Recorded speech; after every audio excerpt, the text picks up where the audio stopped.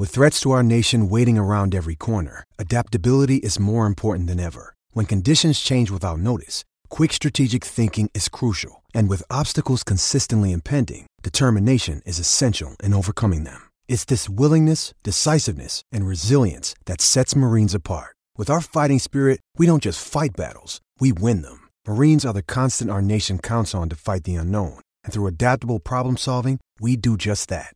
Learn more at marines.com.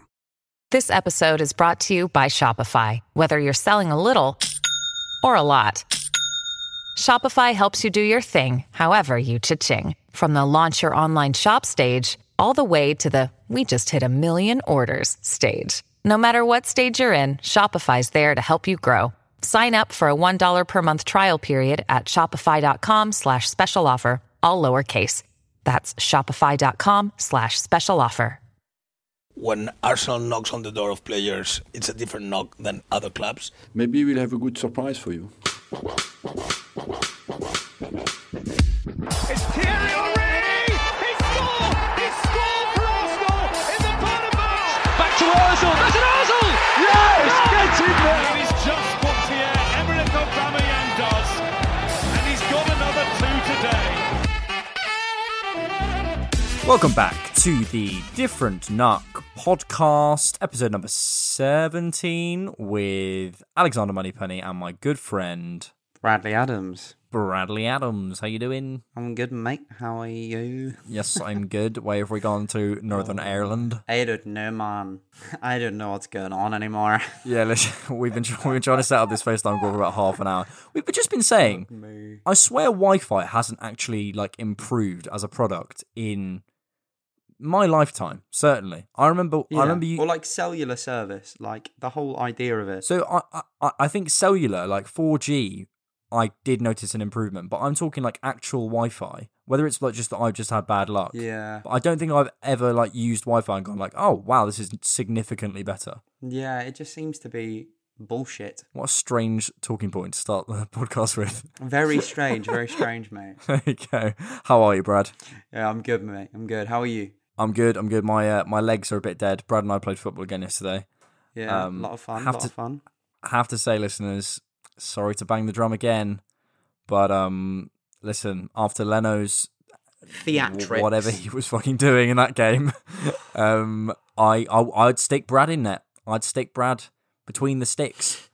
Some gorgeous saves, including a particularly good one to deny me a goal. Very good, Brad. Very good goal. Well, thank you very much, Alex. I do have to say, in your brand new Saka 7 shirt, you were performing rather well yourself, looking very drippy. Iced out. You absolutely did 2 people with a fake shot, which was it was beautiful. You missed the shot, but listen, I was sort of paying homage to Lacazette, I think. Yeah. Oh, fucking hell. Lovely bit of build up and then just no end product. What? Actually, is that true of Lacazette? It's more no build up, no end product. I'm. Why we are forcing Aubameyang out on the left to accommodate this absolutely French smurf of a player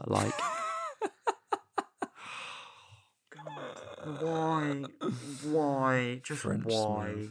Just why? Just why? Before we, I was gonna try and link French Smurf with Arsene Wenger. I can't do that. He is French though.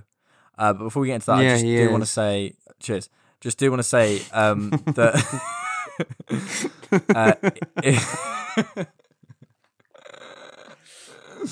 it is Arsene Wenger's 71st birthday today, yeah. Brad.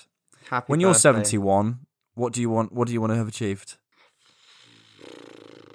I was saying to my friend yesterday, it's not actually unachievable for us to win the Champions League. Yeah, no, what, by the time we're 71? Yeah, I mean, that's what, another... No, but I'm not even talking as a manager. As in, it's physically possible for you and I. I'm not saying it's going to happen, but it kind of comforted me as I, walked to the gym in the rain. Oh, yeah, everything's possible. Everything's possible if you believe. But what I'm saying, Brad, is we could join a non-league team. we could do the Jamie Vardy route. Rise up through the ranks. You never know. I think Jamie Vardy was my age when he was playing for Fleetwood. So listen, if I get on a Sunday League team now, who knows where I'm going to be when I'm 33? It doesn't bear thinking about. Yes, no, but happy birthday to Arsene Wenger. I hope I'm happy and healthy when I'm 71. I'd be happy with 71. Yeah, I just hope I'm still alive, mate. I hope I'm still mobile. I think playing football yesterday, I was like, do you know what? It's such a thing you just take for granted that you can just run around. But when that goes, yeah, massively. And even like you see people our age, if you have a horrific injury or you're plagued by something, it is the age-old question, isn't it? Of kind of like, is it worse to be born like it, as in to be born with an affliction that would be like you can't walk or you can't see or you can't hear or you can't run or to have it kind of thrust upon you in midlife. I don't know what would be worse. I'm never going to attest to that because I think it's disrespectful to the people that have it because I don't know. I don't have that experience, but yeah, it's slightly terrifying, isn't it? That at one point your body could just give out on you. Deep stuff to go into this podcast. Took a dark turn. Yeah, we're going to edit that out, aren't we? We're going to edit that out. That's not going to be in. No, we don't have to, Brad. What is going on? Where is this fucking podcast going, mate? This is two people who've just watched 90 minutes of Arsenal play Rapid Vienna and are on their last legs. Get done by Rapid Vienna. Like, there is no way we should have won that game. Okay, yeah, no, let's get into the game. We what did we do? We just about won at Rapid Vienna's stadium, which is called. Go on, Brad, if you get this. Vienne Velodrome. The Vienne. Can you look that up while I just do the intro? Look that up and see how right you are. All right. Okay, so Arsenal won just about 2-1 at Rapid Vienna with goals from Pierre-Emerick Aubameyang and a goal from David Luiz, and their goal came from their number 9, who's a Greek player. I don't really know. Listen, it's called the Allianz Stadion. You were close. I was nowhere near. So yeah, overall, what were your thoughts? I'll let you start on this one, Brad. Turgid performance. I know we love that word on this podcast. It was just a bit drab until we conceded. And then it seemed that we got the kick up the arse that we needed and we finally started being able to kind of string some passes together. But not even just... We seem so robotic at the moment. And there is nobody that can break those lines. And I hate to say it, but it is these games that you need somebody dominating that midfield with those passes and controlling the midfield almost. And without the person that normally does that, Xhaka in the midfield, we had no one really doing that. Partey played a phenomenal game, but I don't think he's the kind of maestro-esque player that's going to kind of be picking out those balls, even though there was a beautiful ball from him kind of swinging over to the right-hand side for Cedric, whose touch was so bad, it literally took him into two players and the chance was dead. But I mean, it feels like a loss because of how bad we were. I think Partey could be that player eventually, but to expect him to do that on his debut is ridiculous. Of course, I tweeted this out. We just appear to be playing so much.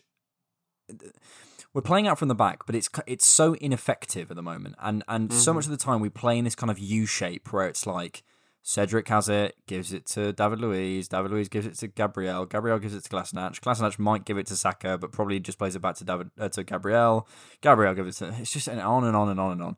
And it's just this kind of like U shape where we don't have any penetration.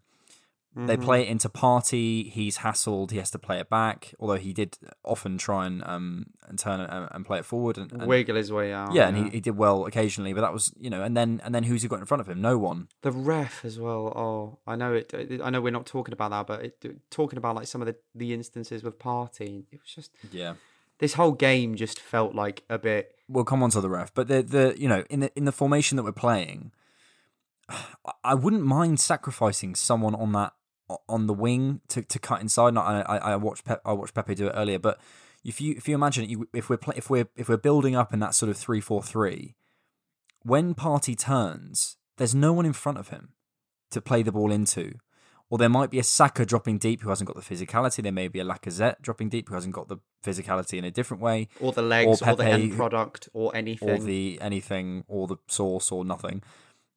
We're missing, and every time I looked at that space between their midfield and their defence, I'm not going to say the O word because I don't think he'd fix our problems there, but there's someone should be dropping into that position.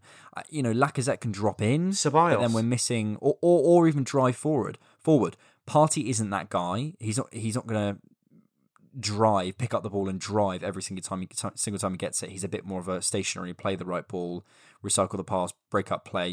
I think he does that really well, and I actually think he's long term probably Xhaka's. I don't know whether Xhaka will get a game over Partey. Hopefully long term. But the thing for me really was that massive gap, and especially for the first sort of 60 minutes, basically, until they got their goal around, what was it, just after half time? Yeah. Until they got that goal, there was no one attacking that space. There was just this kind of like U-shaped football. We were just sort of like doing all right. There was no urgency. There was no real connection between the back line and the front line. And and everyone just seemed bored, to be honest. Yeah, here's where we differ, though. I think that the O word would resolve some of our problems. I really do. I looked at a tweet. I retweeted it on my personal Twitter account. In the first half, the Rapid Are you plugging yourself, Brad? Oh, I mean, I don't give a shit about my personal Twitter. Go follow the Diff Knock Twitter because you'll find more insightful stuff on there. That basically said, don't put yourself down, Brad. Oh, mate, Twitter's for the band, isn't it? I just like scrolling. Yeah. But Rapid Vienne's XG was at 0.61 to our 0.21. We were just absolutely toothless in that first half, and absolutely toothless up until the point that they scored. And then I think everybody realised, oh shit, this is not. It's not good. So people decided to pull their finger out of the arse. But I have two problems with this. One, why weren't they playing like that in the first place? Why does it take a goal to get kind of the engines moving and people trying to pick out intelligent passes and actually play football? And two, it came out. My issue with Mikel's words in the press conference about Ozil stating that it was purely footballing decisions is that it's a lie. I don't care if you refuse to answer the question. Just don't lie and get yourself found out, because it just makes you look like a dickhead, because it's obviously not footballing reasons. Mesut Ozil, okay, he is not the player that he once was. Or to be fair, I don't even think we know that, because it's not like he's been played in a system that he's going to have flourished in the last few years under Emery. Played a few games under the early stages of Arteta, but again, not enough of a sample to show what kind of a player he still is.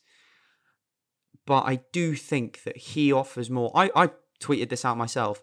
I would rather play Ozil at left back than Kolasinac, because I don't think they offer anything different from each other at that position. I think you put Ozil at left back, you get the same amount out of him as you do Kolasinac. And at least Ozil can pass a ball better. And this is my thing. I don't like the fact that it's obviously come out and lied, because you look at how poor we were at creating opportunities for our front line before kind of the pace of Aubameyang came on. And he's our only threat at the moment, is that when he comes on, people get scared, which kind of forces them into kind of double marking him, which opens up space for other people. And that is not the way that we should be relying on playing football. I agree with a lot what you're saying there. I think to pick up on something you said sort of earlier on in that, the creative space there, whether that is an Ozil or whether that is whoever, we're just currently not playing to what feels like anyone's strengths. It doesn't feel like anyone's strengths. It doesn't feel like, at the moment.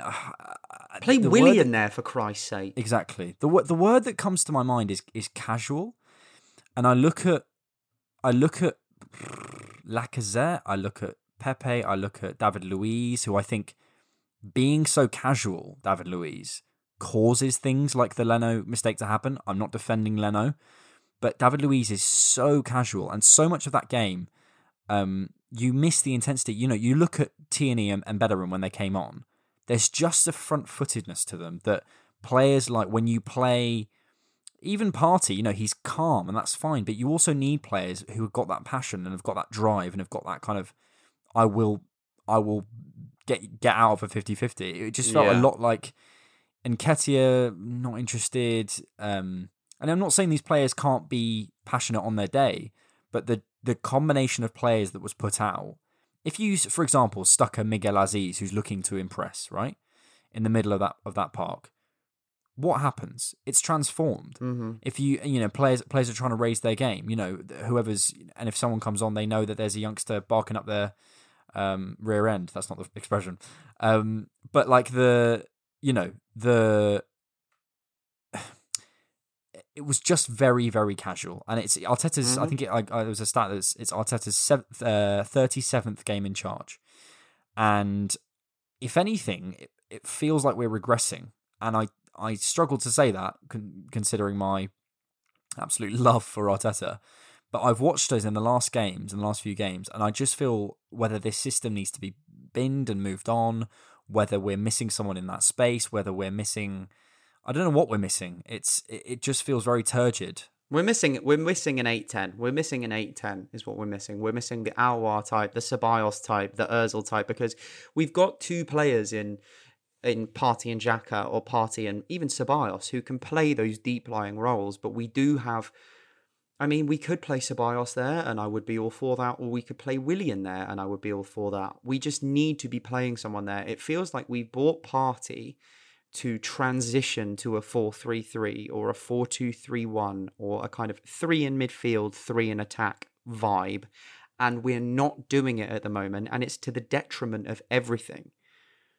You know, and obviously this is a Europa League game. We're playing players that we wouldn't usually play. We've got Kolasinac on the field. We've got Cedric at right back. We've got lots of players who wouldn't usually get a game. But to go back to your comment about kind of desire and playing front-footedly, I'm a big basketball fan. And the late, great Kobe Bryant put it fantastically when he said that he actually found playing in the NBA easier than playing in high school or college basketball leagues. Because in high school and college basketball leagues, there was something to play for, in that they wanted to get to the NBA. They wanted to make it and become stars. And when he got into the NBA, and this is his own words, he found it so much easier because everyone relaxed because they'd quote unquote made it.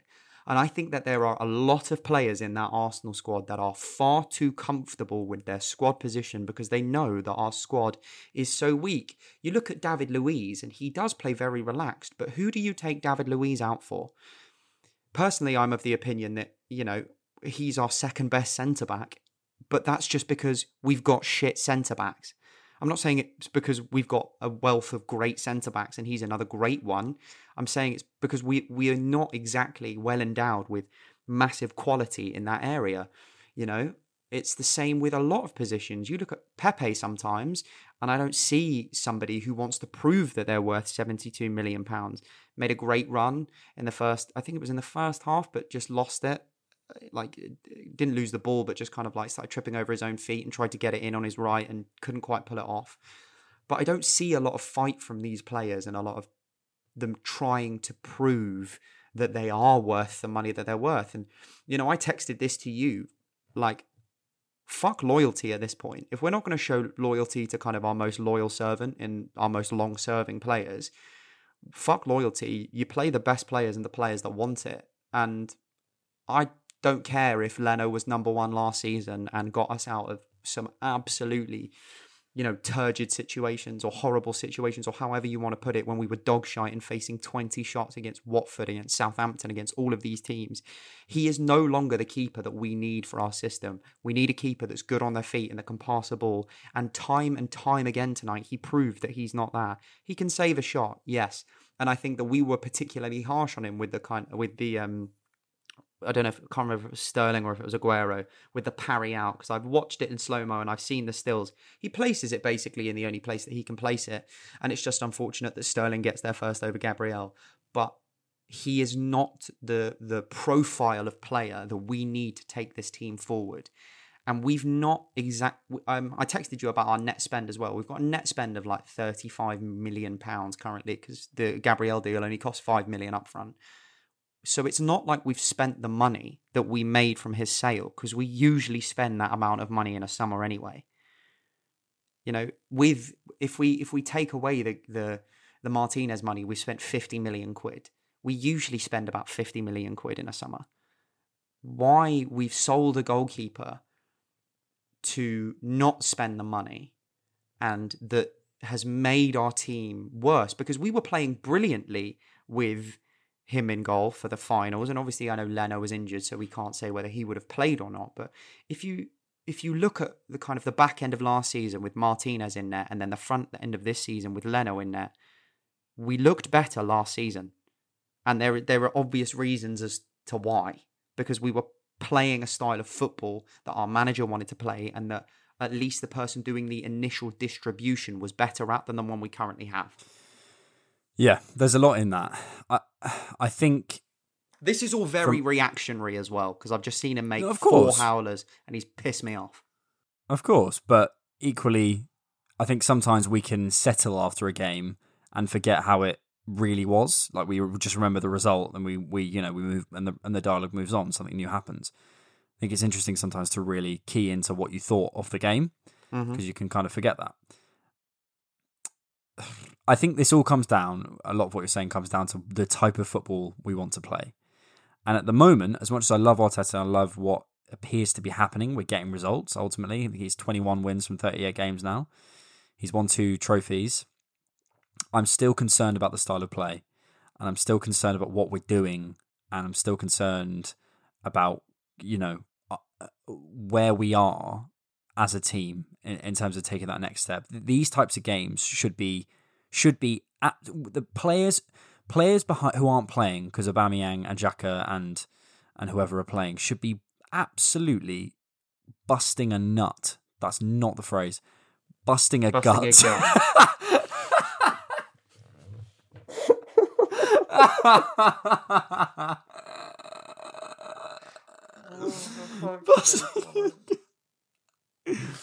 They should be busting.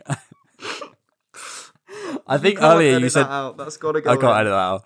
There was earlier you said well endowed, and I'd only ever heard that in like a penis context. Yeah. Anyway, these players should be busting a nut. You can't edit that out. That is these players best moment of the podcast. That's so funny. These players should be busting a gut to get on the pitch and run. And I've said it before about Willock, casual. I've said it before about David Luiz, casual. But I felt so much like Kolasinac. I mean, just casual. And it's not that they're giving balls away. It's just the tempo is so slow. So even if we are trying to play this system that I can't seem to see is effective at all, or maybe Rapid Vienna closes down and we're not showing them enough respect, I just can't see where this is going. Like, I'm sorry, no. We're not going to give the out of we did not show. Rapid Vienna should be. They are the team on Football Manager that you put your entire reserve team out against to give your main squaddies a rest before you go into the next match. I'm not saying Football Manager is a true representation of life, because I'm well aware you can't do that shit. But it is not a question of we're not showing them enough respect. Like, they're not a good team. They're not a good team. We should have walked them over tonight. There is a reason that we are pissed off at this result, and that is because if you look at the dearth in squad quality, you look at the players that we've got on the pitch, it shouldn't have been a contest. This should have been 3-1, 4-1, and we were lucky to win. That's why this conversation kind of exists, and we're going, it's there's something wrong at the moment, because we're not even able to walk over teams that we should be able to walk over. Because you might find with a Rapid Vienna or an RB Salzburg that they've got 2 or 3 great players. You think that the midfielder, Soboslai, can't say his name properly, or Patson Daka, like a couple of players from Salzburg, 2 of their most, like, their best squad players. You think, fair enough, 1 or 2. But as a squad, when you've got the quality that we have, we should be able to turn them over pretty easily. But we just haven't been able to do that tonight.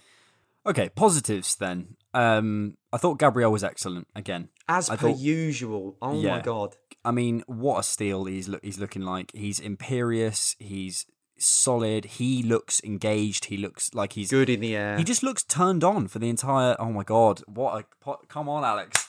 He looks not turned on. You know what I mean? So much. So much innuendo. Switched on. He looks switched on the whole game. And he just looks, brilliant tackles as well. Great tackler, really solid. Yeah, just he's our best defender by a long shot at this point. And that's absolutely, and that's really, really useful and exciting for the future because, to have someone at his age profile, at his quality, at what looks like his commitment and his kind of understanding of the game, I can see him fitting into many, many systems. That's really, really great. Definitely. And he just seems to know when to stay on his feet and when to go to ground, which I think is such an underrated kind of asset for a centre-back. He knows when to make that tackle a slide tackle or whether to kind of jostle for the ball or whether to just stick a foot in. And that, it's kind of...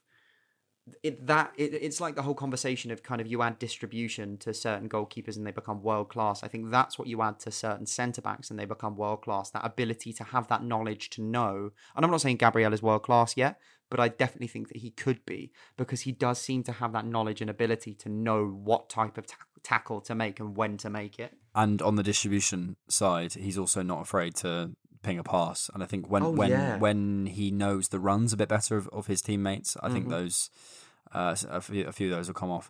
So yeah, that was a big positive. I also thought Partey was excellent. I thought Partey was really there was one moment where he kind of nicks the ball away from one of the Vienna strikers to save a goal scoring opportunity. Occasionally he dallies on the ball, but I much prefer that than someone passing it and giving it away or making the wrong pass. I think he's really solid. He's really physically imposing again.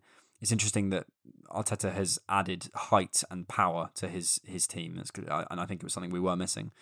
I think he just looks solid, and for a debut, he got the play going. He was constantly looking to go forward. There was one moment where he did a full 360 because he just didn't want to give the ball back. He was really keen to progress the play. Really promising. Yeah, I'm so happy we've got him in the club. I'm over the moon. I think he's brilliant, and I think that when we, decide to transition into a more possession-heavy football playing side and actually kind of knocking the ball about a bit more, he will be vital for that. And he's got a pinger of a pass on him. He's a lot of what we've missed in the last kind of 5 or so years of us as a club, really. And I think that he already kind of seems to be gelling well. Yeah, I mean, he dallies a little, and I think that that's also just kind of getting used to the pace of a new team and the pace of new leagues, new challenges, new players. And he was pointing and directing, though. Yeah. He was really... Yeah. The fact he speaks English is so underrated as well. The fact that he's already fluent in the kind of language, meaning there is no barrier of communication, is brilliant for us. A couple of other things I noticed. I mean, we've sort of touched on Leno, and not to go back to the negatives, but firstly, one thing I neglected to mention was Nketiah tonight. I'm starting, similar to Willock, I'm starting to struggle to see where Nketiah develops. Because he's great in the box. He's if a ball comes back, it gets pulled back by a Saka or a Pepe or whatever from the touchline, I'd take either Aubameyang or Nketiah over everyone, to finish that. And I think in the box he's a fantastic finisher and poacher. But outside of that, I just don't see what he offers particularly. Yeah, but this is the thing, and this is the conversation that we've constantly had about Aubameyang. I think Aubameyang is better on the wing than Nketiah is, and obviously Nketiah was playing that kind of left even Aubameyang, sorry to interrupt you, he offers a little bit more pace and he offers a bit more physicality in terms of he can do a bit of hold up play. And Nketiah has not got that presence. Of course, but I he's not old. He's 2021. I think if we're playing him through the centre, it's different. If we're playing, say, Saka on the left and Nketiah through the middle, there might be more of those opportunities because we're just not playing our best players in their best positions. It is frustrating for me because Nketiah is a fox in the box, 6-yard box striker. I don't think the man's ever seen a goalkeeper in his life. All he does is tap it into an open net. And I'm not saying that that's an underrated skill. I think he's fantastic at what he does. He's brilliant at what he does. But if you don't play him at what he does, it'd be like playing Granit Xhaka at 10. You wouldn't do it because he wouldn't be able to do it. So we need to... And we are shoehorning in players at the moment that do not fit even this system, you know? We're playing Lacazette at striker and then Nketiah on the left. But Nketiah doesn't offer the same pace and running channels that Aubameyang does. So what's the point of playing Nketiah on the left? If you're going to play somebody on the left, play Saka and then take him out from where he was and kind of give people other minutes elsewhere. It just seemed like a really, really strange decision to me to put Nketiah out on the left. And, it still feels like a strange decision to me that we still constantly put Aubameyang out on the left. He's a striker. His most productive seasons have come at centre forward. He's an absolute poacher of a finisher, and we are wasting him for a player that unfortunately in Lacazette is offering us nothing at the moment. You know, he's very lucky to have the amount of Premier League goals he currently has this season. They've been scrappy and they've been lucky, and I think that that's papered over a few cracks at the beginning of the season for a lot of people. And obviously the fact that Aubameyang was on this 4-game goal drought didn't help, but when you're creating 4 chances a game, you don't want them to fall to Lacazette. You want them to fall to Aubameyang. You want them to fall, if they're in the 6-yard box, you want them to fall to Nketiah over Lacazette. It's just a shame because it feels like, and this was a conversation I thought we could either have this podcast or next podcast, but it feels like there's a lot of players at the moment that we just need gone. And we just need to sell. And it feels like we've just failed to start that kind of Jurgen Klopp-esque Liverpool gutting of a squad. And there's a lot... It's kind of like putting square pegs in round holes at the moment for me. I don't know about you. Yeah, I agree. Yeah, large parts of that I massively agree with. There's a difficulty for me in that I'm seeing progress with the signings, as I've said before. Arteta's brought in Gabriel, fantastic. He's brought in Partey, fantastic. Cedric less so, but he's a free transfer, and Murray we don't know much about. You know, Willian looks decent. I think Cedric as well was because we assumed that Maitland-Niles was going to go, like that was it for him. Yeah. So we're stuck with that situation because Maitland-Niles has done a U-turn, and now we've got 3 right backs. Yeah. Interesting comments from Maitland-Niles in the week about that, and there's an interesting discussion around Maitland-Niles' future considering his involvement at the moment, but for another time. But yes, I'm encouraged by the recruitment, but it is just our podcast just randomly stopped recording just now, and we were just discussing about you're watching the City documentary, and we were just saying that Mustafi still plays for us 3 seasons after that Carabao Cup game, and we just haven't been ruthless enough. The Carabao Cup final, like it's and Kolasinac as well. Like I think as football fans we start to forget these moments, but in that cup final, Mustafi is horrendous, absolutely horrendous. Kolasinac is trash, and I'm watching City do deals, and I'm watching City just go, these players aren't good enough. We need to go get another centre back. They go out and get another centre back, and then they start shifting people out. Like, it just feels like we need to spend like 120 million and like just in one summer, just like try and sort some areas of the squad out and then gut some. And then, yeah, great, brilliant. But it just seems like the finances just aren't going to, 1, support that, but 2, it's not. It just feels like it's never going to be done quick enough. It always feels like we're 2 signings away from finishing a rebuild, and then we get those 2 signings 3 seasons too late. And then by that point, we've had to have sold someone or whatever. Yeah. It's really tricky. But yeah, Nketiah's future interests me. But yeah, we'll wait and see on that. Only a couple of things I noticed from the game was, Arteta was screaming at Pepe all game. Just constantly, I heard Nico. And I saw Pepe turning and looking, and I've just seen Arteta's comments post-game is about playing out from the back and around, kind of essentially saying that, hang on, what did he say? He said, we need to learn, hang on, you've got it here. He takes fault for it. He says it's obviously my fault because I demand them to do those things, as in passing out from the back. But he says we need to understand when we can play out from the back and when we should kick the ball into the stands. So I appreciate him taking the kind of the flack for that, but equally, there's only so much he can do, and I'm sure he's not telling them the wrong things. So it's it's a process, and it's going to take a while. But I think it's we've had this discussion before around whether when fans come back in, is it going to be a different thing? But I just still feel as though Arteta hasn't quite bedded his ideas in. I think it's good for now that fans aren't back. I don't think it's good because I want fans to be back in stadiums, obviously. But I think it's good for Arsenal Football Club in the sense that, like you say, Arteta can spend more time bedding in this idea and shouting at players until they get it right. Anything else on the game? No, not really. The ref was shit. Yeah, just fucking terrible. But the thing is sometimes that's going to happen. We didn't almost lose that game because of the ref. We almost lost that game because we were not very good, basically. Yeah. Oh, we are, and also we must mention the El Renaissance. That pass for the Aubameyang goal was saucy.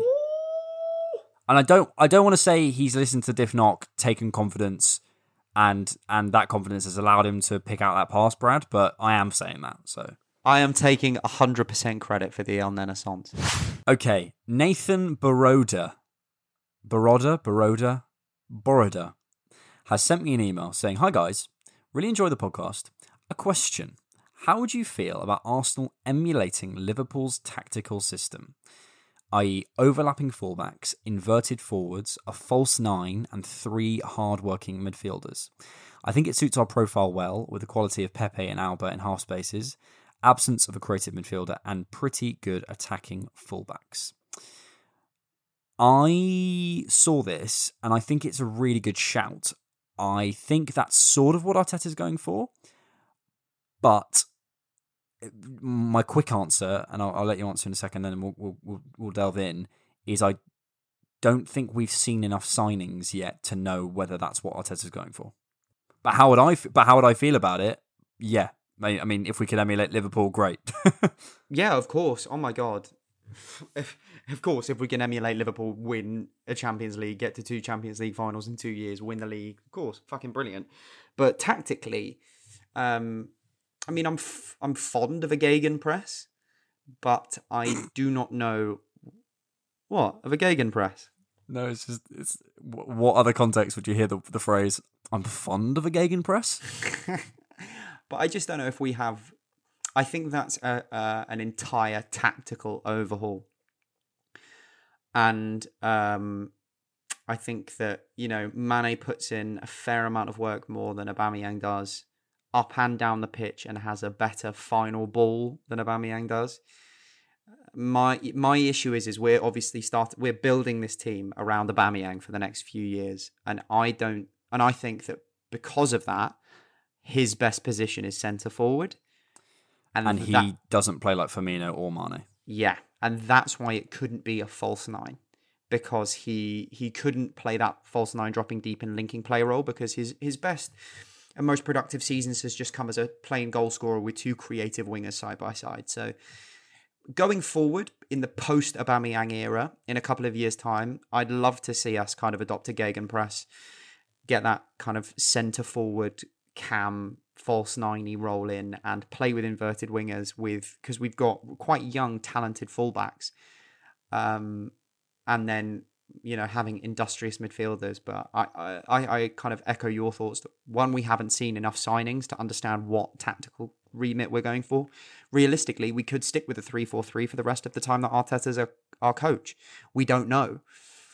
I wouldn't want that to happen, because I think that just kind of sends out the mentality and message that we're just there to soak up, and that we're doing that to kind of negate the opposition rather than play our own brand of football.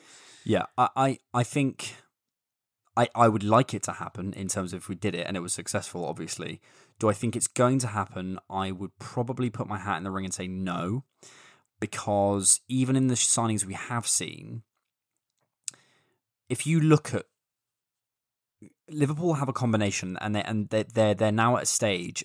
There's a couple of stages to Liverpool's thing, and if you look at like their first sort of couple of midfields that they put out, they had like the sort of the Henderson, Wijnaldum kind of nailed on to start, who are just absolute engines, and there's no one in our team really who runs at that intensity. Yeah. I was watching the Liverpool game last night. Wijnaldum was like 90th minute sprinting past their last man. It's incredible. Well, it's like Henderson. Like I don't think Jordan Henderson is a good footballer. I don't think he's he can occasionally play a decent ball, but I don't think he's the kind of. And also, I'm not saying this in the sense of he's very good at what he does. But when I say I don't think he's a good footballer, I just don't think he's one of the most technically talented midfielders. I think you look at Kevin De Bruyne, you look at Thiago, you look at lots of other midfielders, and they can play the ball better, control the ball better. Yeah. But what Jordan Henderson does is he runs and he leads and he never quits on doing either of those things. And he wins 50-50s and he's decent on the ball. He's not bad. Always there for the second ball. He's a serviceable passer, but he's always there to get that second ball, to crunch into the tackle, to work and to run. And we do not have that at the moment. We've got somebody in Partey who's at least a bit more mobile and runs a bit more, but Granit Xhaka. But this is the thing. It depends. It depends on signings, and I from the signings we've done so far, I'm not seeing, for example, us signing a young Wijnaldum or young Henderson or anyone. I'm seeing us signing different types of players, different profiles of players, and I'm seeing us not play that kind of football, and that's fine. Arteta's come from Guardiola Wenger kind of camp, and I don't think that's gonna happen. So to answer the question, I'd love us to emulate it, but I think we're going to play a lot. I think Arteta would love us to play a lot more of a kind of possession-based, quality game, where we're focusing more on having the ball and using the ball rather than physically imposing ourselves. What I would say is go back and watch that Liverpool game at the end of last season, the 4-0 against Crystal Palace. And if you can find it, skip to about the 70th minute and just watch those Liverpool players run. I can't see an Arsenal team under this manager doing that. No, I just don't think it's the style. We're more likely to try and, because of our manager and because of the ethos that he's been brought up with, pass players off the park rather than run players off the park, which is what Liverpool do so well, which is why you see them snatch a lot of kind of 90th minute victories. Because they are running and they are constantly running and they are athletes to the last second of that match, meaning that they are there ready, switched on for when that 90th minute opportunity comes and the opponents have switched off because they're knackered and they take it. They've also, I think now they can afford to play players like Thiago who are pure quality. And this is what I'm saying about earlier about the kind of stages where, if we were going for that through that first stage where we just pressed teams off the park until we kind of were feared, I don't think we're doing that. It's a really difficult thing to know exactly because, as we were discussing earlier in the kind of analysis of the game, I'm not really sure what Arteta's trying to do, and certainly whatever he's doing, it's not working particularly well. Whether it's the kind of I understand the build up from the back but then you're looking for people who take it on the half turn and play it forward. Are we looking to play sort of more Man City using the wings and the width? I think it's a mix at the moment, but I think potentially in him mixing so much and having so kind of so much flexibility and the lopsidedness and stuff, I don't think he's necessarily settled on a system yet. I think he's got ideas and principles, but I think he's still in that kind of, I think last podcast I talked about forming, storming. I think we're still in that storming bit where he's kind of going, okay, let me try this, let me try Willian at false 9, let me try this. And I think eventually, perhaps a year down the line, we'll start to see a lot more consistency. Or maybe by the end of the season, I hope. Yeah, I think he needs time. He needs time He needs another January and summer transfer window before we can truly judge what he's going to do. Yeah. Because realistically, we've brought 3 players into the club. We've brought Gabriel, Partey, and Willian into the club to change the club now. So 3 out of 11 out of a 25-man squad is not particularly a lot. And it's too early to say what we're going for. Mm-hmm. I think currently at the moment we're trying to win football matches, which is the goal of football, right? But I think as in what I'm saying is I don't think he's massively imposing a style. I hope this isn't him going, yeah, this is working. It's like, no. Okay then, Brad. Let's do it. Mesut Ozil. So he put out a statement on Wednesday afternoon saying, this is a difficult message to write to the Arsenal fans that I've played for over the past few years, essentially saying that loyalty is hard to come by. He's tried to remain positive. That's why he kept silent. He said he was happy with his development. And he said, I was no longer allowed to play football for Arsenal. I will continue to train as best I can and wherever possible use my voice against inhumanity and for justice. Arteta came out and said it was for footballing reasons. I think that's bollocks. Bullshit. It's not even I think it's bullshit. Mustafi does not offer you more. Kolasinac does not offer you more. With the amount of centre backs we've got, not registering one more of them and registering Mesut Ozil, we need creativity in the midfield. It's not footballing reasons. Anyone who believes that's a mug, straight up mug. It's a really, really, really tricky thing to discuss because there's lots of mixed messages around what's going on with Arteta, with Ozil. Mm-hmm. Arteta is sticking to and has come out now and taken that all on him. Said it's my fault. I haven't got the best out of Mesut. But he's saying he's training well. Ozil is saying, I'm sad I haven't been registered, but I'm still going to give my all for the club. And by the way, I'll fight for injustice. And the club is saying it's nothing to do with politics, or it's coming out there's nothing to do with politics. And Arteta also says it's nothing to do with money. He said in the press conference that he's read something about it to be doing with bonuses. It's not that. But what are we meant to believe as fans? Because there's and considering the reports have been going around about his bonuses recently. If you want my personal opinion, I think it's a combination of a lot of things. Mm-hmm. I think Ozil is probably in Arteta's squad if he wants him. Maybe not starting every match as we saw pre-lockdown. I think the pay, the fact that Ozil refused to have his wages cut is a factor. I think the thing that to cut you off, but the thing that would back that up as well was it was released that I can't remember who the third player was, but apparently Socrates was also one of the players, and he doesn't seem to have been registered either. Yeah, hasn't been registered. There's also which that now makes it even more stupid that we didn't just send him out on loan to PSG. There's also the fact that Arteta is saying he's training well, but he's not in the squad. So you're going, okay, so then it can't be a footballing reason. So then your footballing reasons is covering something up, and then the cover up has to be of something that would be, if it was an injury or something, you can tell us. There must be a political thing there. I think that's a part of it. Yeah. And otherwise, I think he's coming to the end of his contract. I think Arsenal are moving forward from him, and I don't think he's.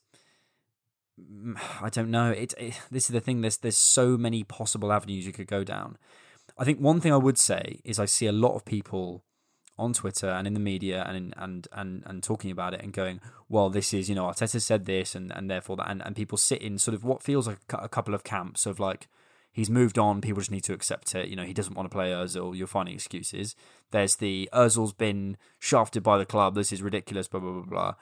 I think it's probably a mix of a couple of those things, as I've just said. And I think too much discussion around it, which is why I try and keep it to a minimum on this podcast. Too much discussion around it gets toxic for the club, I think. And, I was watching BT Sport before the game today. That's all they were talking about. Jack Humphreys mentioned Ozil's tweet like 4 times. It's obviously going to get mentioned. And I think the less we lean into that narrative around it, because ultimately, no one knows. Nobody knows. Well, the only people that know are Ozil and the club. It's not footballing reasons. 100% it's not. You cannot tell me that our 7th choice centre-back in Mustafi, or, I can understand registering Kolasinac because we need a left-back, but also Ainsley Maitland-Niles can do a decent job there. Or Kolasinac are going to offer more over the course of a season. And if he's training well, then it makes no sense to say it's for footballing reasons. I think it'll be a mixture of things. It could be the pay cut. It could be the kind of political things about China and their treating of the Muslims over there. But that kind of happened in December time, and he's still featured after that. So I think that that's a less likely option. This is why I say, and sorry to cut you off, and this is why I say I don't think it's one thing. And people say, well, it's definitely the political thing. Well, no, because he played after. Well, it's definitely the bonuses. Well, he's been playing for ages. I just think it's a mix of a load of this stuff. I think now we're moving into the latter stages of it. I think it's going to be the fact that he refused to take a pay. And this is just my personal opinion, and we need a conjecture klaxon because I don't fucking know. Warning, conjecture ahead. There it is. I think it will be a mix of these two things. It will be a mix of the bonuses, and if they don't play him, they don't have to pay him as much. And it will be a mix of the fact that he refused to take a pay cut, because there is also the evidence that Socrates refused. I can't remember who the third player was, and he's obviously been left out of both of our Premier League and Europa League squads. So it's looking like those two things seem to have been the downfall of Mesut Ozil. And also with the kind of the nature of the Cronkies, the kind of penny pinching way that the club's been run for years, it would not surprise me in any way if they've decided to freeze this player out from just being a squad player, because even I'm of the opinion that I don't know if Mesut Ozil should start every game. But he definitely should be a squad option, and I can easily see why the Cronkies would say no to kind of penny pinch a few million. There's definitely an argument from people that I've heard of going, well, Arteta wouldn't take, responses to his, Arteta wouldn't change his squad based on what Stan Kroenke wanted. Yes, he would. He's his boss. There's a fantastic part of the City documentary after they win the Carabao Cup, where Pep's demeanour has been this kind of really impassioned, really big personality in this documentary. And then you see the chairman, I will attempt to say his name, but I apologise. Is it Khaldoon Al-Mubarak, has Sheikh Mansour on the phone. And you watch this conversation between Pep and Sheikh Mansour, and it is a very, very different conversation than the conversation that Pep has with his players, that Pep has with his staff. So I think people underestimate the power of these guys. If Kroenke wants Arteta gone, Arteta's gone. If Arteta is not going to toe the company line, Arteta goes. He quite literally owns the club. So I don't understand that argument at all. People are like, he definitely wouldn't just leave him out because of Kroenke. Yes, he would. Yeah, and Arteta, while I think could move to another club and do well, is not quite proven yet enough to move on to a bigger club. And he would have to take a step down. It would be a step down. And I think that if you're Arteta and you're going, I either stomach this for 12 months and I freeze Ozil out like Kroenke wants, or I lose my job and I have to take a big step down when it comes to where I am career-wise, you know what he's going to choose. Definitely. There was just to finish this off. There was a tweet in the week which was retweeted by Gunner Blog. I can't remember who it was, but it was, I can't wait for 30 years' time when we get Mikel Arteta's autobiography and we don't find out what happened between Ozil and the club. Oh, Christ almighty. No, do you know what? I reckon that comes out as soon as Ozil leaves. I'd fucking love it. Release it, Ozzy. Do it. Release it. I reckon he will. He'll probably jump on Twitch. Oh. The money I would pay to just hear him truthfully, like if we knew it was the truth, to just hear him truthfully come out with everything. But I don't know whether it would be truthful. Like, as in, I'm sure it'd be his perspective. I'm sure there'd be a lot of truth in it. But there's something about Ozil where I go, I feel like he's a bit of a victim. Like the way he's handled things in the past with Arsenal, and the way he's handled this, there's a bit of victim. It's difficult though, isn't it? Because we don't know. We don't don't know know. what's going We don't on. know, and maybe that's my perspective because the club are Shifting it that way. You know, maybe everything will come out, and I'll go, okay, fair enough. He played the victim then because he was one, but yeah, who knows? All right, Bradley, that brings us to the end of the Different Knock podcast episode number 17. Thank you for listening. Thank you so much for listening. And we will catch you on Monday. So Monday's podcast will be late because we've got the game on the Sunday evening, so we'll be recording Monday morning. We do. So it won't be out for patrons until Monday midday, and the rest of you in the evening. So all right, thanks for listening. All right, lads. And also, if you do want to sign up for the Patreon, go for it, because it would be lovely to get a few more sign-ups. Please do. Would be nice. All right, thanks so much for listening, and we appreciate your time, and we'll see you very soon. Thank you so much for listening to the Different Knock podcast. If you did enjoy that and want to hear some more, please hit the subscribe button on whatever platform you're using for a new podcast every Monday and Thursday. If you want to support the show and get access to exclusive content, check us out on Patreon and follow us on Instagram and Twitter at DiffKnock. Thanks.